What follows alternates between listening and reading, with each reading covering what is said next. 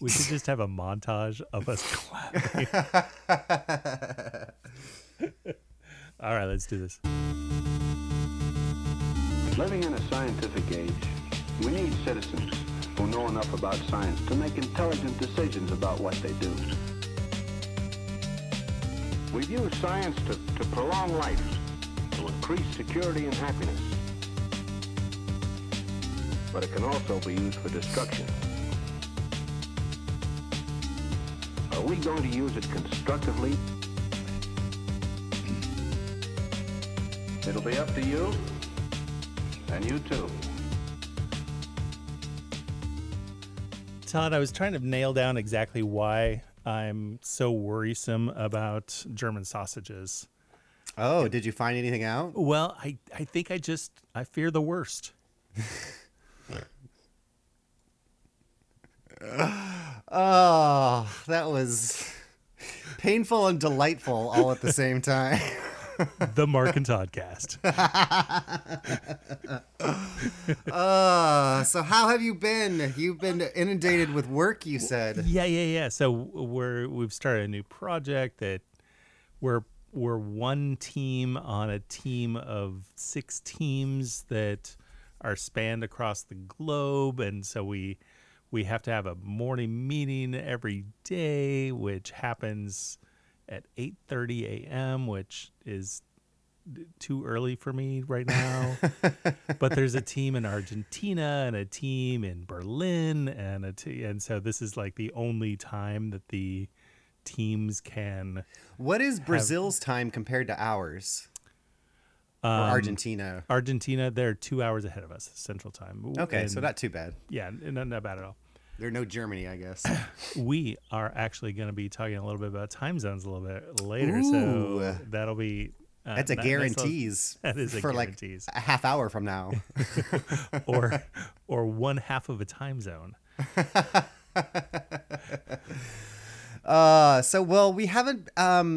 We haven't done a market podcast for a while. Last week we did Portland at the Movies about the movie Bong Water, so be sure to check that out at portlandatthemovies.com and subscribe too, since we still don't have our Facebook page back. Oh, I did try to friend Ted Williams, who is the director of Oregon Film. Okay. Who was like always the first one, like every time the remember. Facebook post, always the first one, and then they took our Facebook page away, and so I sent him a friend request last week, and I just have not heard back from him. And I'm like, oh. Who are you? So hopefully we'll get our fan and Tim back. But I forgot even how I started that. Why I did that so often this week when I was talking to one of the kids or whatever like that. I would start and be talking for 5 minutes and just be like, you know what?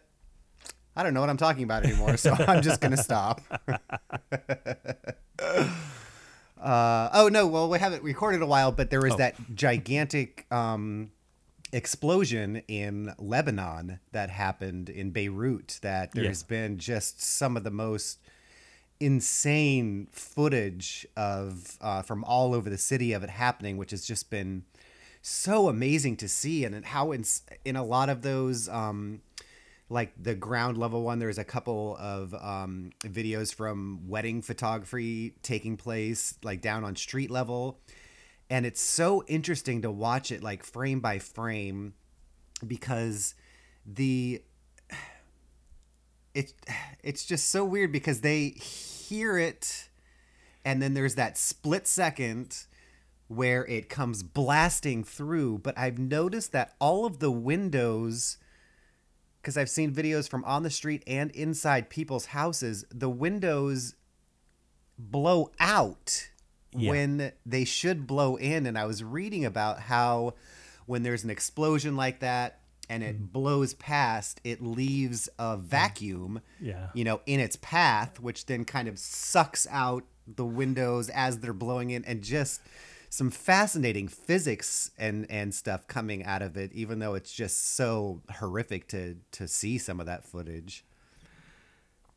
Yes. Yeah.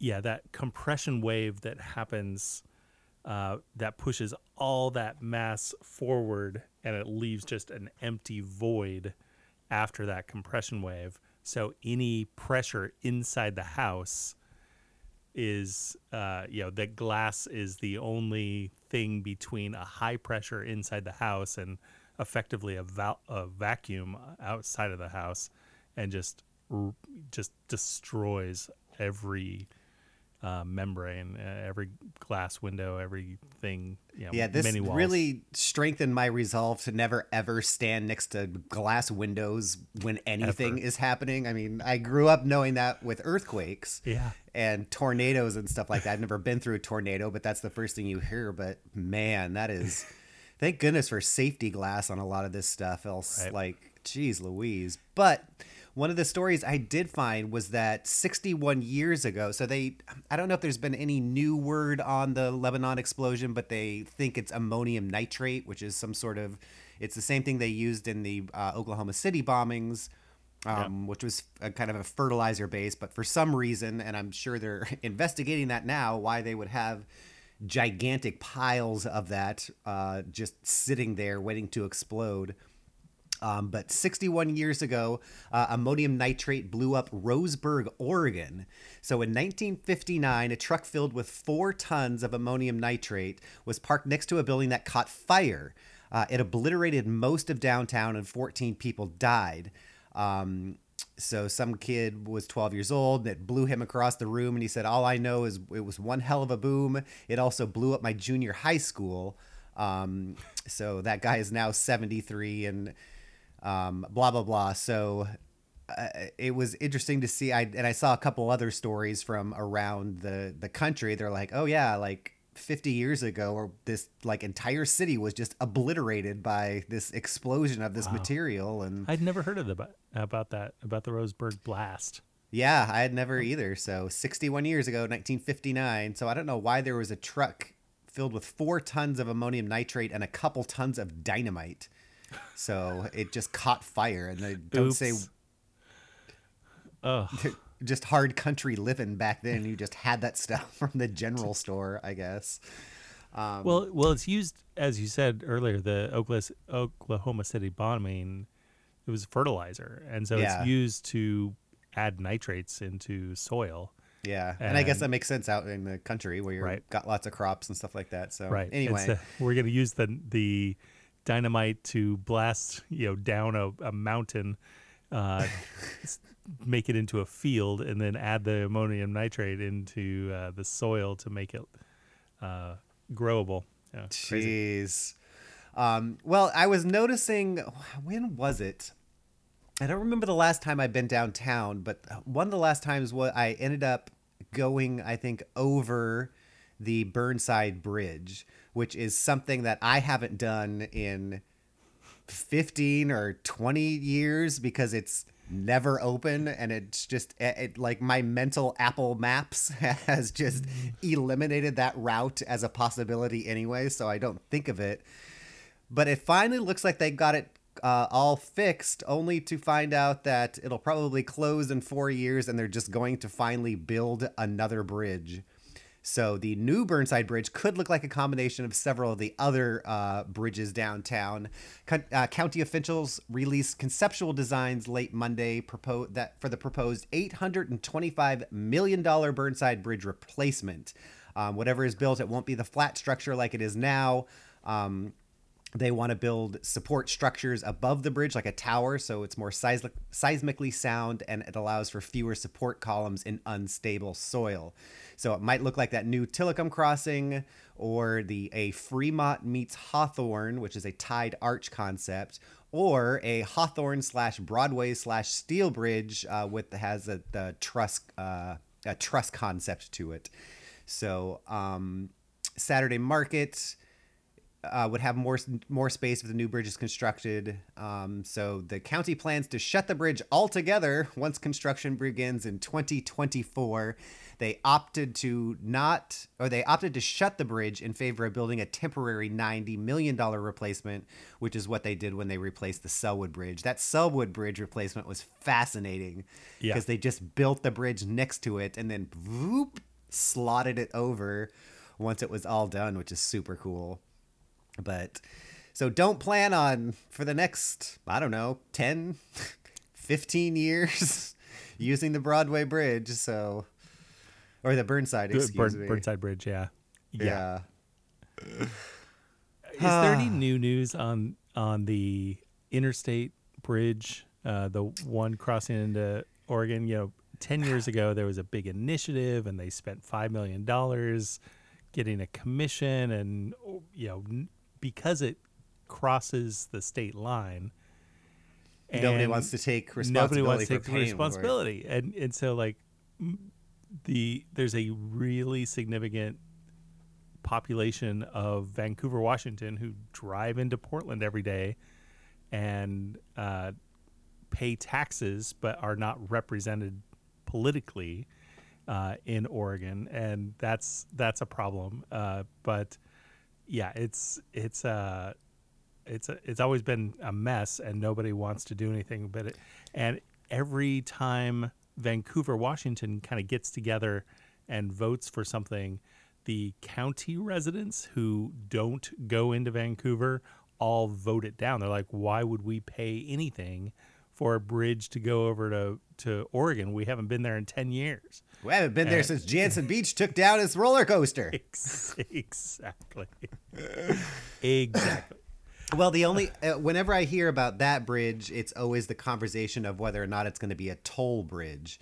Right. And then everything just falls apart because everybody hates that idea. So, but nobody wants to pay for it. Nobody wants to pay for anything. Well, Zigzag in the news, Zigzag, Oregon.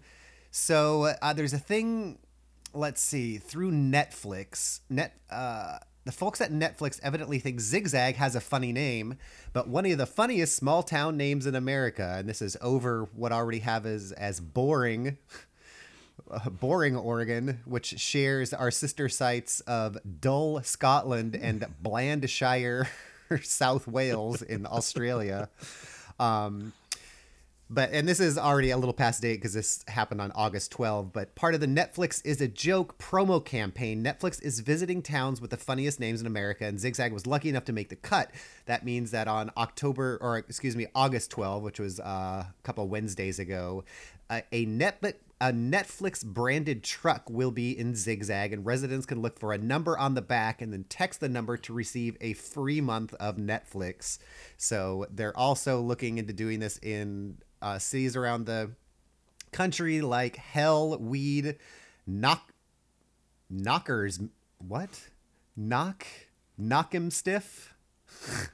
Apparently there's a Knockemstiff, a Climax, No Name, Smackover, Sandwich, and Peculiar are apparently also little city names. I always loved the, and I think it's between, like, if you drive out to Las Vegas from Southern California, I believe you pass Zizix. Yeah, Zizix.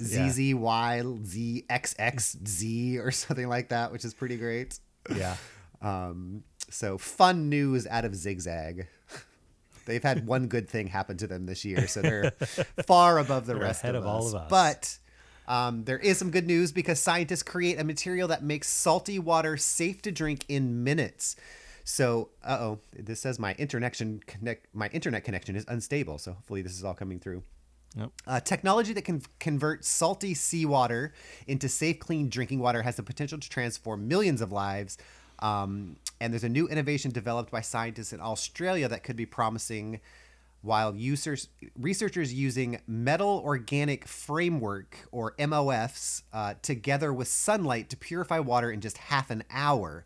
So it's cheap, stable, reusable, and meets the WHO standards, for desalinization. After about 4 minutes of exposure to sunlight, the material releases all of the salt ions it soaked up from the water and is ready to be used again. So, quote, thermal desalinization process by evaporation are energy intensive, and other technologies such as reverse osmosis has a certain amount of drawbacks, including high energy consumption. So that's, I think, what they do now is thermal desalination and reverse osmosis. But sunlight is the most abundant and renewable source of energy on Earth. Our development of a new absorbent-based desalinization process through the use of sunlight for regeneration provides an energy-efficient and environmentally sustainable solution for desalinization. So Globally, around 785 million people lack a clean source of drinking water within a half hour's walk of where they live. So, about 97% of water on the planet is salt water. And so, obviously, that's an untapped resource for life giving drinking water. So, that's exciting news because I know that's something that has.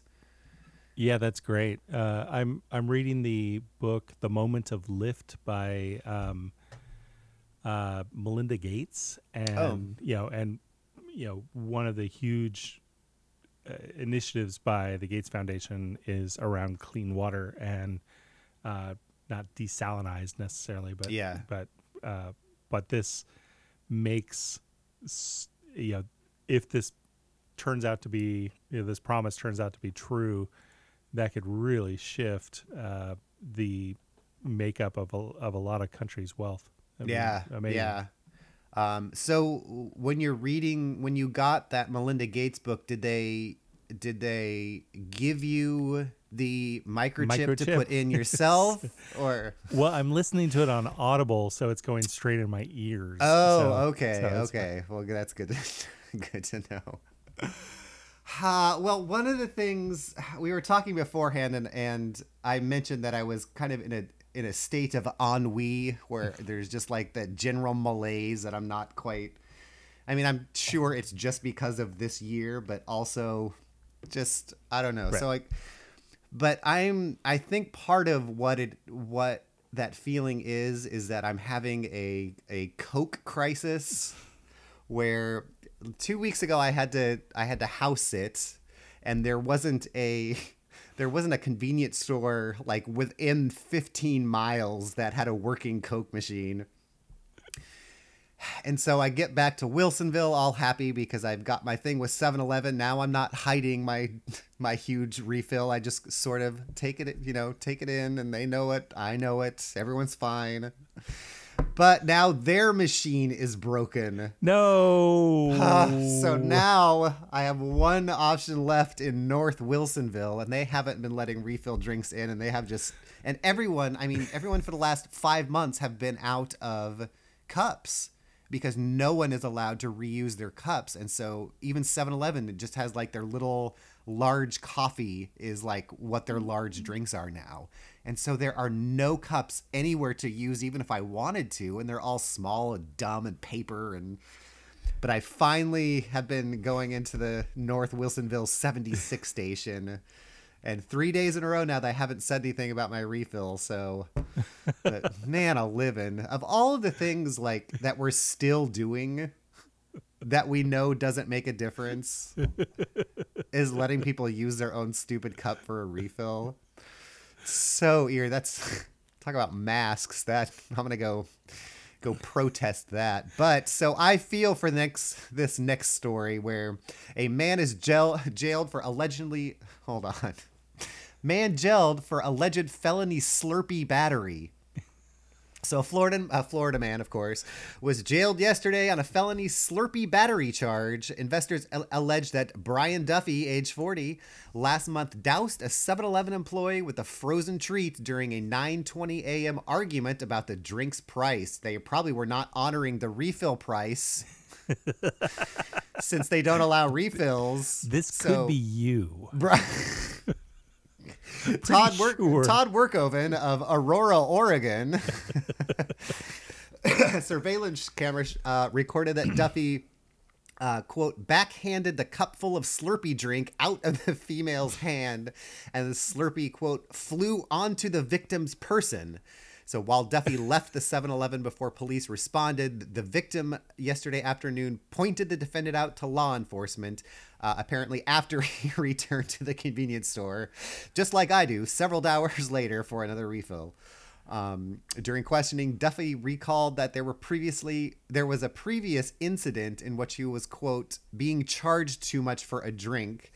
But he says he didn't recall knocking the Slurpee out of the worker's hand. So sadly, Duffy's lengthy rap sheet includes prior battery conviction. And so he was charged with a felony for the Slurpee incident. He has been ordered by a judge to have no contact with the victim and must stay away from the 7-Eleven where the confrontation occurred. So he's allowed at other 7-Elevens, but that one he is You're barred cut from. off. So I feel you, Brian Duffy. And this one caught my eye. There's an asteroid that was detected in 2018 that's headed towards Earth. And it very well might hit Earth the day before the American election on November 7th. We would all be so lucky. We really would. It turns out it's not that big. It's just a few meters across. And so it's not considered a near Earth orbit peril, an item that's dangerous. And so it's called 2018 VP1, and it's just got about a 1 in 240 chance of hitting the Earth, and it might pass between Earth and the distance to the moon. Oh wow! So which in astronomical terms is very close. Yeah, so look forward to that on a couple days after Halloween and the day before the. So will we be able other to? End of the What year. would happen if it What would happen if it did hit Earth? Remember a few years ago when the big asteroid hit in Russia and it was caught on every dash cam in Russia, which apparently was, every car in Russia has a dash cam. And it was the asteroid backing up slowly to a car trying to get insurance money out of it. Exactly. And so they think that one was probably about the same size. And so it causes kind of an atmospheric explosion that has that shockwave that knocks out a lot of windows. But other than that, it doesn't alter the atmosphere or anything like that. So it's I wonder not going to. Should we be able to see it? I wonder.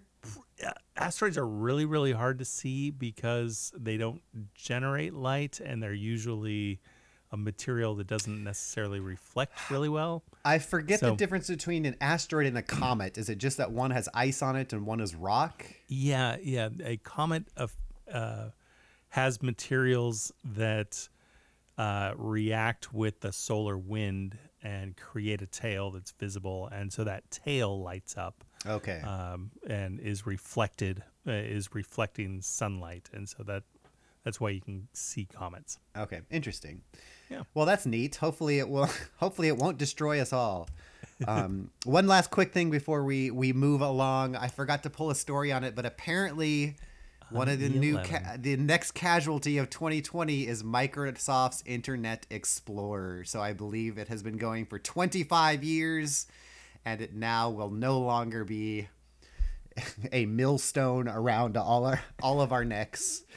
So they are hanging up Microsoft Explorer. I wonder, if you get hired at Microsoft, is that is that where people start? They stick them on Internet Explorer and then they have to they work their way up to better projects? There was a period of time right after the shift to the new Mac operating system and the creation of the iPhone where there was Safari, but it was a terrible product.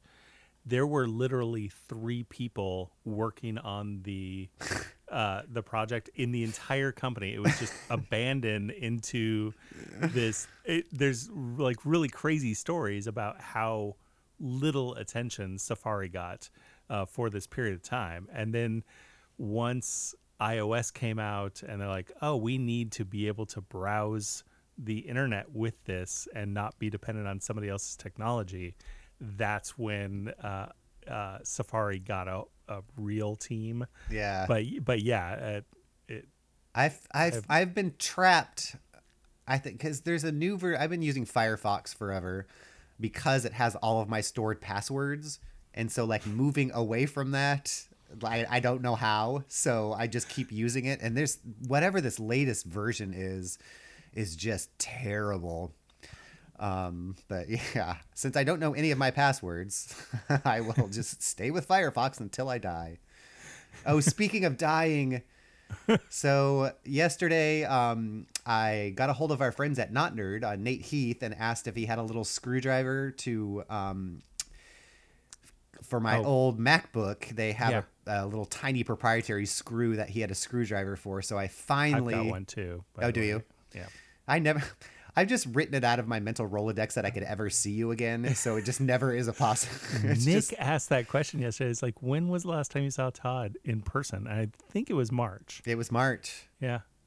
Yeah, well, I've seen Brian a couple times because I've dropped a couple things off at his house. I will need to see you because you still have Colin's coffee mug that I his do. birthday is in October. So sometime there. before October, I'll need to pick that up. But yeah, I bought my computer on the same day that I took a photo shoot with Brian after you and I recorded. And so all of that was on like March 12 or March 15. And that was Right. the last day that I saw you in person, which Crazy. is so crazy. Anyway, who cares to whatever. Who cares? Once again, I have forgotten what I was talking about, so we'll just be done with that. Well, it's my favorite bi-weekly thing where I get to sit and listen to the Mark and Toddcast myself. So what do we get to hear about today? You know, so I learned about an event that was shocking to me that it happened so recently, and it was an invention that happened literally in our lifetimes.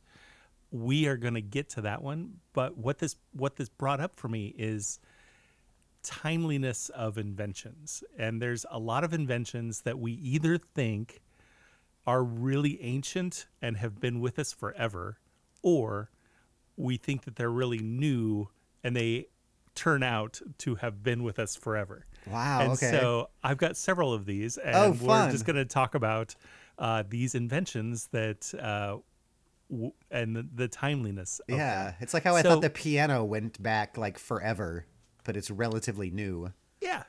Yeah. So standardization of time itself.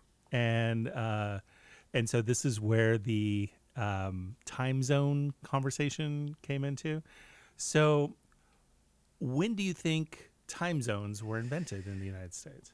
Well, I know that they came with the railroads, and the Yep. railroads was a big reason. I think we might have talked about it a little bit on the show before. I think we did. Yeah.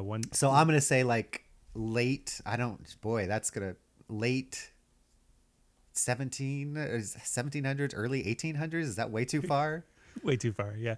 1883, actually. Okay. So the 1800s, we had basically every town, every municipality had 3 times that it juggled. One was looking at the sun and determining what time it was. And so literally sundials and like, it's about 1 o'clock, kind of time. Each town kind of had their own central clock, and so you had the clock on a building or on a tower, the clock tower, Like all in those Back kind of to the things. Future 3. Like in Back to the Future 1, 2, and 3, and that would just be whatever the town set it at. And it would just be fully independent of everywhere else in the world. And so you can have a town on one side of Kansas versus the other side of Kansas, and they'd be like 15 minutes apart, half an hour apart. And so when trains would go between these towns, there would be chaos ensued of like people missing the train because it came 15 minutes early. Well, it didn't. It came on its own time, which was set at the other town down the road. Or if you had 2 trains that were on the same railway, and the schedule said that this train was supposed to be going this way a half an hour ago, but now it's late because it's using a different time setting. Now you have 2 trains colliding. And so it became a safety issue. It caused, havoc everything. So on November 1883 at noon, they established the Standard Railway Time, or SRT, and established the 4 time zones across the United States. And so the Eastern, Central, Mountain, and Pacific. And so they established the time, and then as the trains would come through town, the town could synchronize their clocks with that central time. And so it was actually a few years earlier when Greenwich Mean Time was established in England, but that didn't really see its way into the United States until several years after 1883. And so Greenwich Mean Time is when the sun passes over that university in Greenwich, England, that establishes noon. And so Greenwich Mean Time is the reference point for the rest of our planet currently. And so we call it UTC or GMT. So that implies that the entire Civil War was done without time zones that people agreed on. So how in the world do you even coordinate that? Well, you weren't able to coordinate things down to a minute or to the second. Like you would just have noonish. We ride at noonish. Yeah, and you didn't have a phone. You had no central time server. You had none of that, and so. Yeah. Wow. It's crazy. So here's a really dumb question. This is going to be a really dumb question, because I'm thinking right now in Portland, Oregon, it's August. And so it's light from, 6 o'clock in the morning to 8:39 at night right now, or whatever it is. And it's longer during summer. And then obviously it's very short during the winter. Can you use a sundial here and have it be accurate, or is it only going to be accurate at a certain point of year? It's always going to be close, and it's never like to the minute. Well, I realize that, but like when we don't get as many daylight hours, right? Well, I guess the sun moves across the sky at the same speed, but it's just lower, so it gets blocked. So the hours you will be able to see out of a sundial are fewer than if it's sunny all day long, but it's the same. Okay, that makes more sense. Yeah. And so there's also photos of places that are south, like between the meridians, and where you can have the sun exactly overhead. So like this can happen in Hawaii, which means that as you're walking down the street, poles that are in the road and everything don't have shadows. I've seen that. It looks like a trippy video game. It looks like a really poorly rendered video game. And, that's really trippy. That would be really weird to walk around and like, I wonder if your brain would notice it just because it's like something is missing. Yeah. Oh, that's crazy. So Russia, how many time zones does Russia span? Wow. I'll say 7. 11. Wow.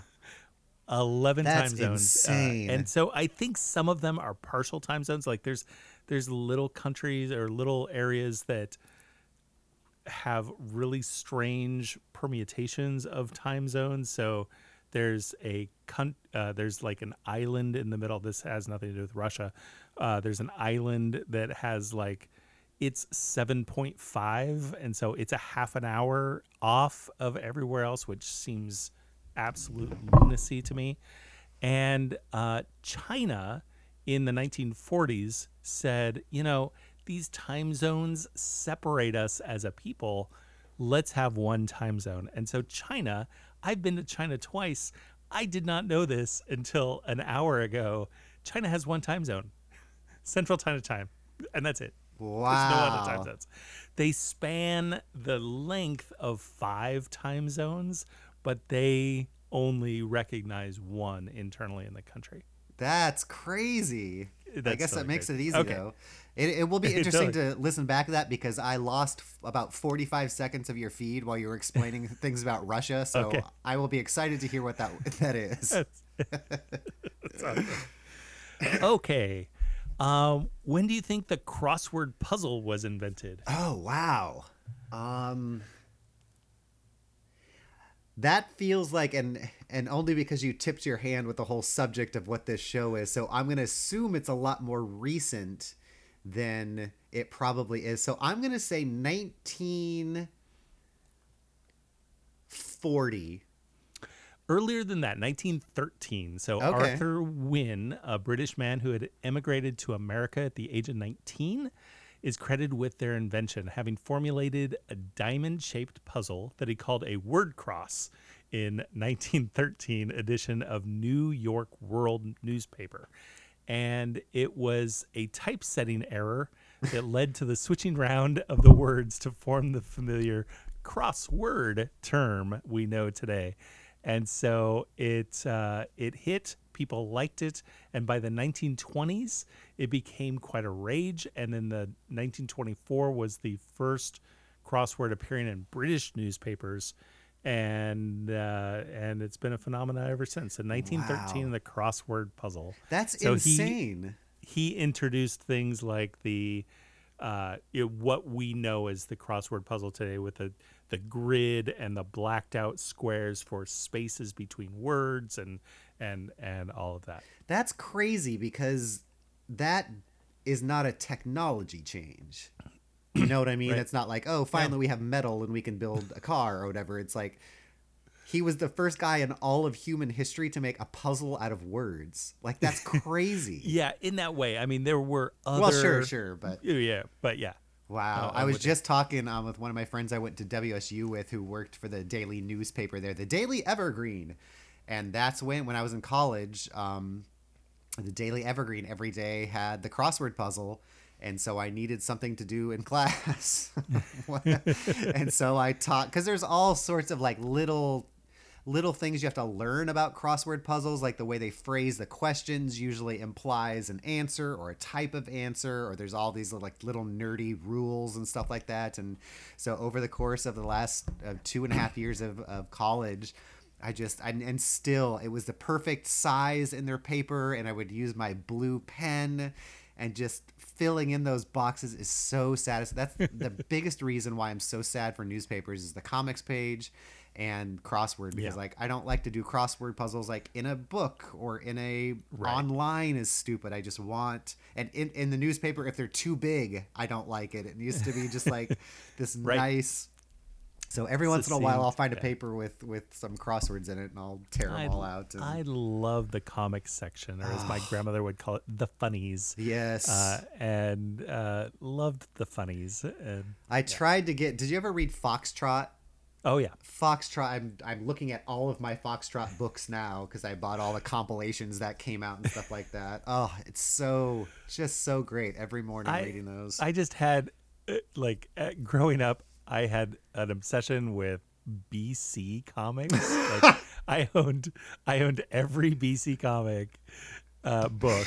And How and many of because the punchline was like him kneeling in front of the Easter cross, which seemed to be like every BC. He sends a letter over the lake or whatever and waits for it back, and that's so funny because that's such a grandpa one, even for a kid to like. I mean, we had Far Side and I Calvin and know, Hobbes, and I loved Farside, and Farside was my second, if you will.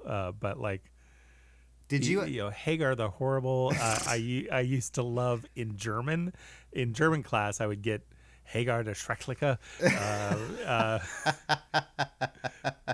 books because it originated as a German comic, and so they were always in German, and so I would study German that way as well. So I'm quick looking this up now because it's something I didn't know, but that the comic strip High and Lois, Oh yeah. I believe, was a spin-off of Beetle Bailey. So do you remember Beetle Okay. Bailey, the one about Yeah, the yeah. army? So that was either a spin-off or the other way around. I can't. So the comic strip High and Lois, which is created by Mort Walker and Dick Brown, who also did Hagar the Horrible, BC. I think one of them was involved. There was like a couple of them that team did, and then they all handed it down to their children once they got too old.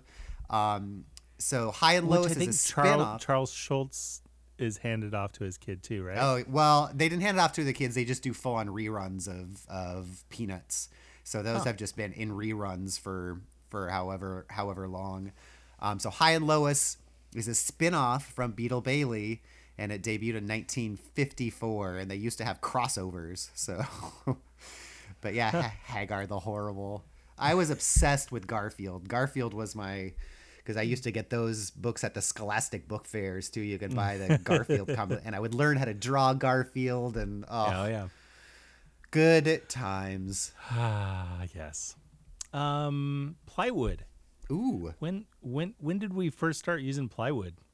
so plywood, is that considered just the shape of it, or like the amalgamated Amalgamated, so taking multiple layers of wood and fusing them together using adhesive to get a better benefit than using those pieces individually. Right. Okay. I'm gonna say in the 1950s. About 3500 BC. So Wow, I was wildly incorrect on that. the Egyptians were the first known people to use plywood. See? That's amazing. So there's been permutations and iterations and different everything throughout the millennia, literally the millennia. That's 5,500 years ago. Jeez. They did it to stack their gold They 5,000 years ago. That's amazing. How about doorknobs? Doorknobs. Now, Yeah. are we considering those just the ones that turn, or any sort of Turn. one that latch? Turnable Okay, door- the turnable turn- one. Yep. There's a lot of mechanics that go onto the inside of that. So I'm going to say early 1900s. Close. 1878. Ooh, okay. So it wasn't invented in 1878 by an inventor named Osborne Dorsey, an African-American inventor about whom not much is known. Prior to the revolutionary invention, doors were opened and closed using latches, and of the sort often seen in older cottages in the UK. So I wonder what problem it was solving. Like, why do we use those now more? Is it just more comfortable, or is it more accessible to people, or? I imagine that a latch many times requires you to latch something when the door closes, whereas the doorknob mechanism automatically latches and then has a quick release using the knob. And so instead of putting the hook in the hasp or some other mechanism, the doorknob solved that. Right. Well, that probably, since it does have that piece that comes out, it probably held the door shut a lot more, since you can. Yeah. Huh. Interesting. That predates time zones. It does But predate not time zones, plywood. just barely. Not plywood. How about central heating? Central heating. Ooh. Initially, I was going to say, because I know we did an episode on air conditioning, but I'm going to say central heating went back to the Roman Empire, because they were probably figuring out how to heat water and direct steam everywhere. You are exactly Woo! correct. How you like me? Oops. Thunderous laughter. So I'm going to share my screen with you. Okay. And so this is a diagram of a Roman bath, and there were these. I'm gonna forget the name because I replaced it with something else. I'll look up the name in just a second. So This isn't basically- called a natatorium, is it? No. No, it's. All right. Hold on. That was Chinatown. besides the point. Are there time zones in China? Just one. The heating, central heating, Centaur. heating in Roman times was done with a hypocaust. Oh, okay. So a hypocaust was the mechanism, and let me open up that thing again. So basically, they would create false floors that were supported from below by piles of mortar and brick in these little columns.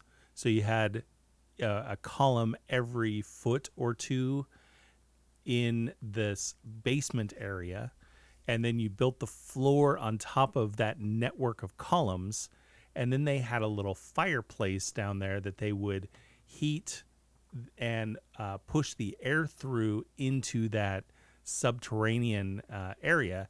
And then there was also a heat exchanger for the water in the baths. And so your home could have central heating using these hypocausts.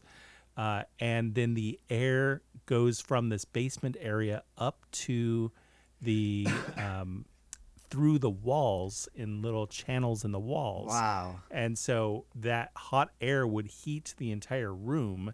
And then if you had one of the old Roman baths, there was a mechanism for heating those.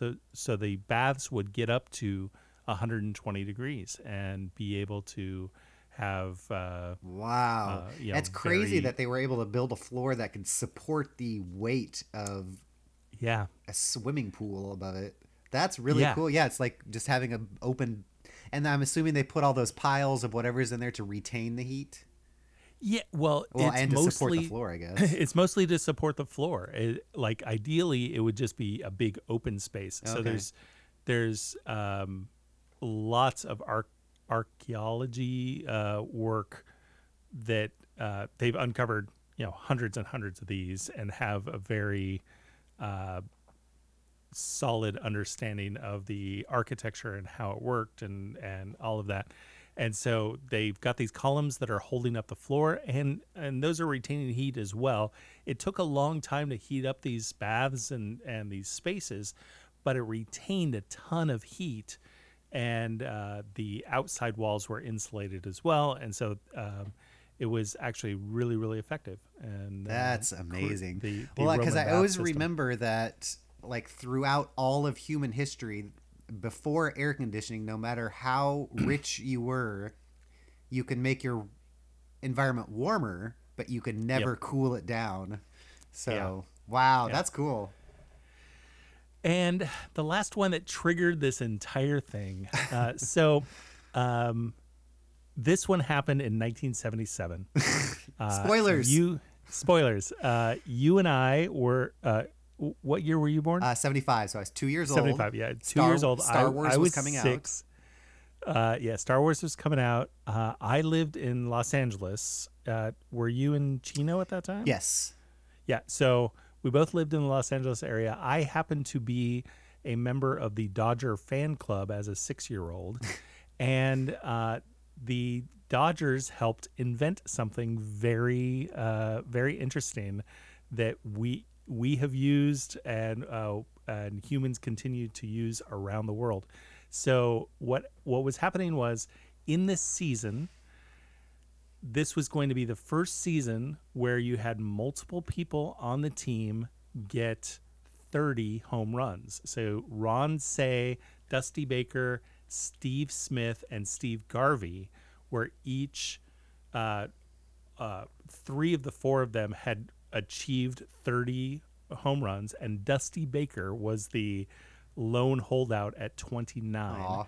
And the last weekend, the last day of the regular season, in the 6th inning, he got his 30th home run, and the world exploded, and the teams invigorated, and everybody. And Glenn Burke was one of the rookies on the team, and he held up his hand, and Dusty Baker high-fived him. And that was the first recorded high five, and it became part of the Dodger. There was a famous photo, and that was used as part of the 78 campaign for Dodgers, and it was part of the not the logo, but all the propaganda of all the advertising and everything was the high five. Wow. And so in 1977, the high five was invented by Glenn Burke. And That's crazy. He describes it. He says that there's actually a 15-minute documentary on the invention of the high five. The low five was part of the Black culture in America early as 1945, 47. Just Like a handshake, giving but a low five. The low five, yeah. A low five. But Glenn Burke describes it's not something that he invented. The event of Dusty Baker's 30th homer invoked it out of him and brought it out of him. And so everybody was so excited. So this was the culmination of enthusiasm, excitement, and celebration all in one gesture in 1977 when Dusty Baker got his 30th home run. Wow. And how apt a white man took something from the Black culture and popularized it. They're both black. Okay. So yay. Dusty Baker and Glenn Burke. We can be unequivocally happy. Absolutely. That's great. Well, no, it kind of no white men involved. Well, that kind of reminds me of that. I'm making a little heart gesture with my hand, which I had never really knew was a thing until I saw Taylor Swift and all her little fans do. I know it goes before that, but like it's so between not that much before. Yeah, between that and the high five and like the crossword puzzle, it's so fascinating to me, things that are invented or come up that doesn't require like a new thing that our time is adding to it. You know what I mean? Like it didn't take a computer chip to do it. We just now do something different with our bodies because we all decided on it. You know that there's like some peasant in ancient England who is just rolling in his grave like, I was high-fiving everyone. That was my thing. That was my thing. Just couldn't get it to catch on. Wow, that's so crazy. I love that kind of stuff. Yeah. That was perfect. Yeah. That lifted my spirits. Yay. High five. High five. Woo. Oh, now that's like our clap. Our high five clap before. Well, I wonder if in 100 years that thing from Community that Abed and Troy do, they do a clap, but they pat their chest twice and they hit their hands twice as their thing. So, I mean, who knows? In 100 years, we could all be doing that if we're allowed to touch each other in 100 years. Yeah, we're not going to be.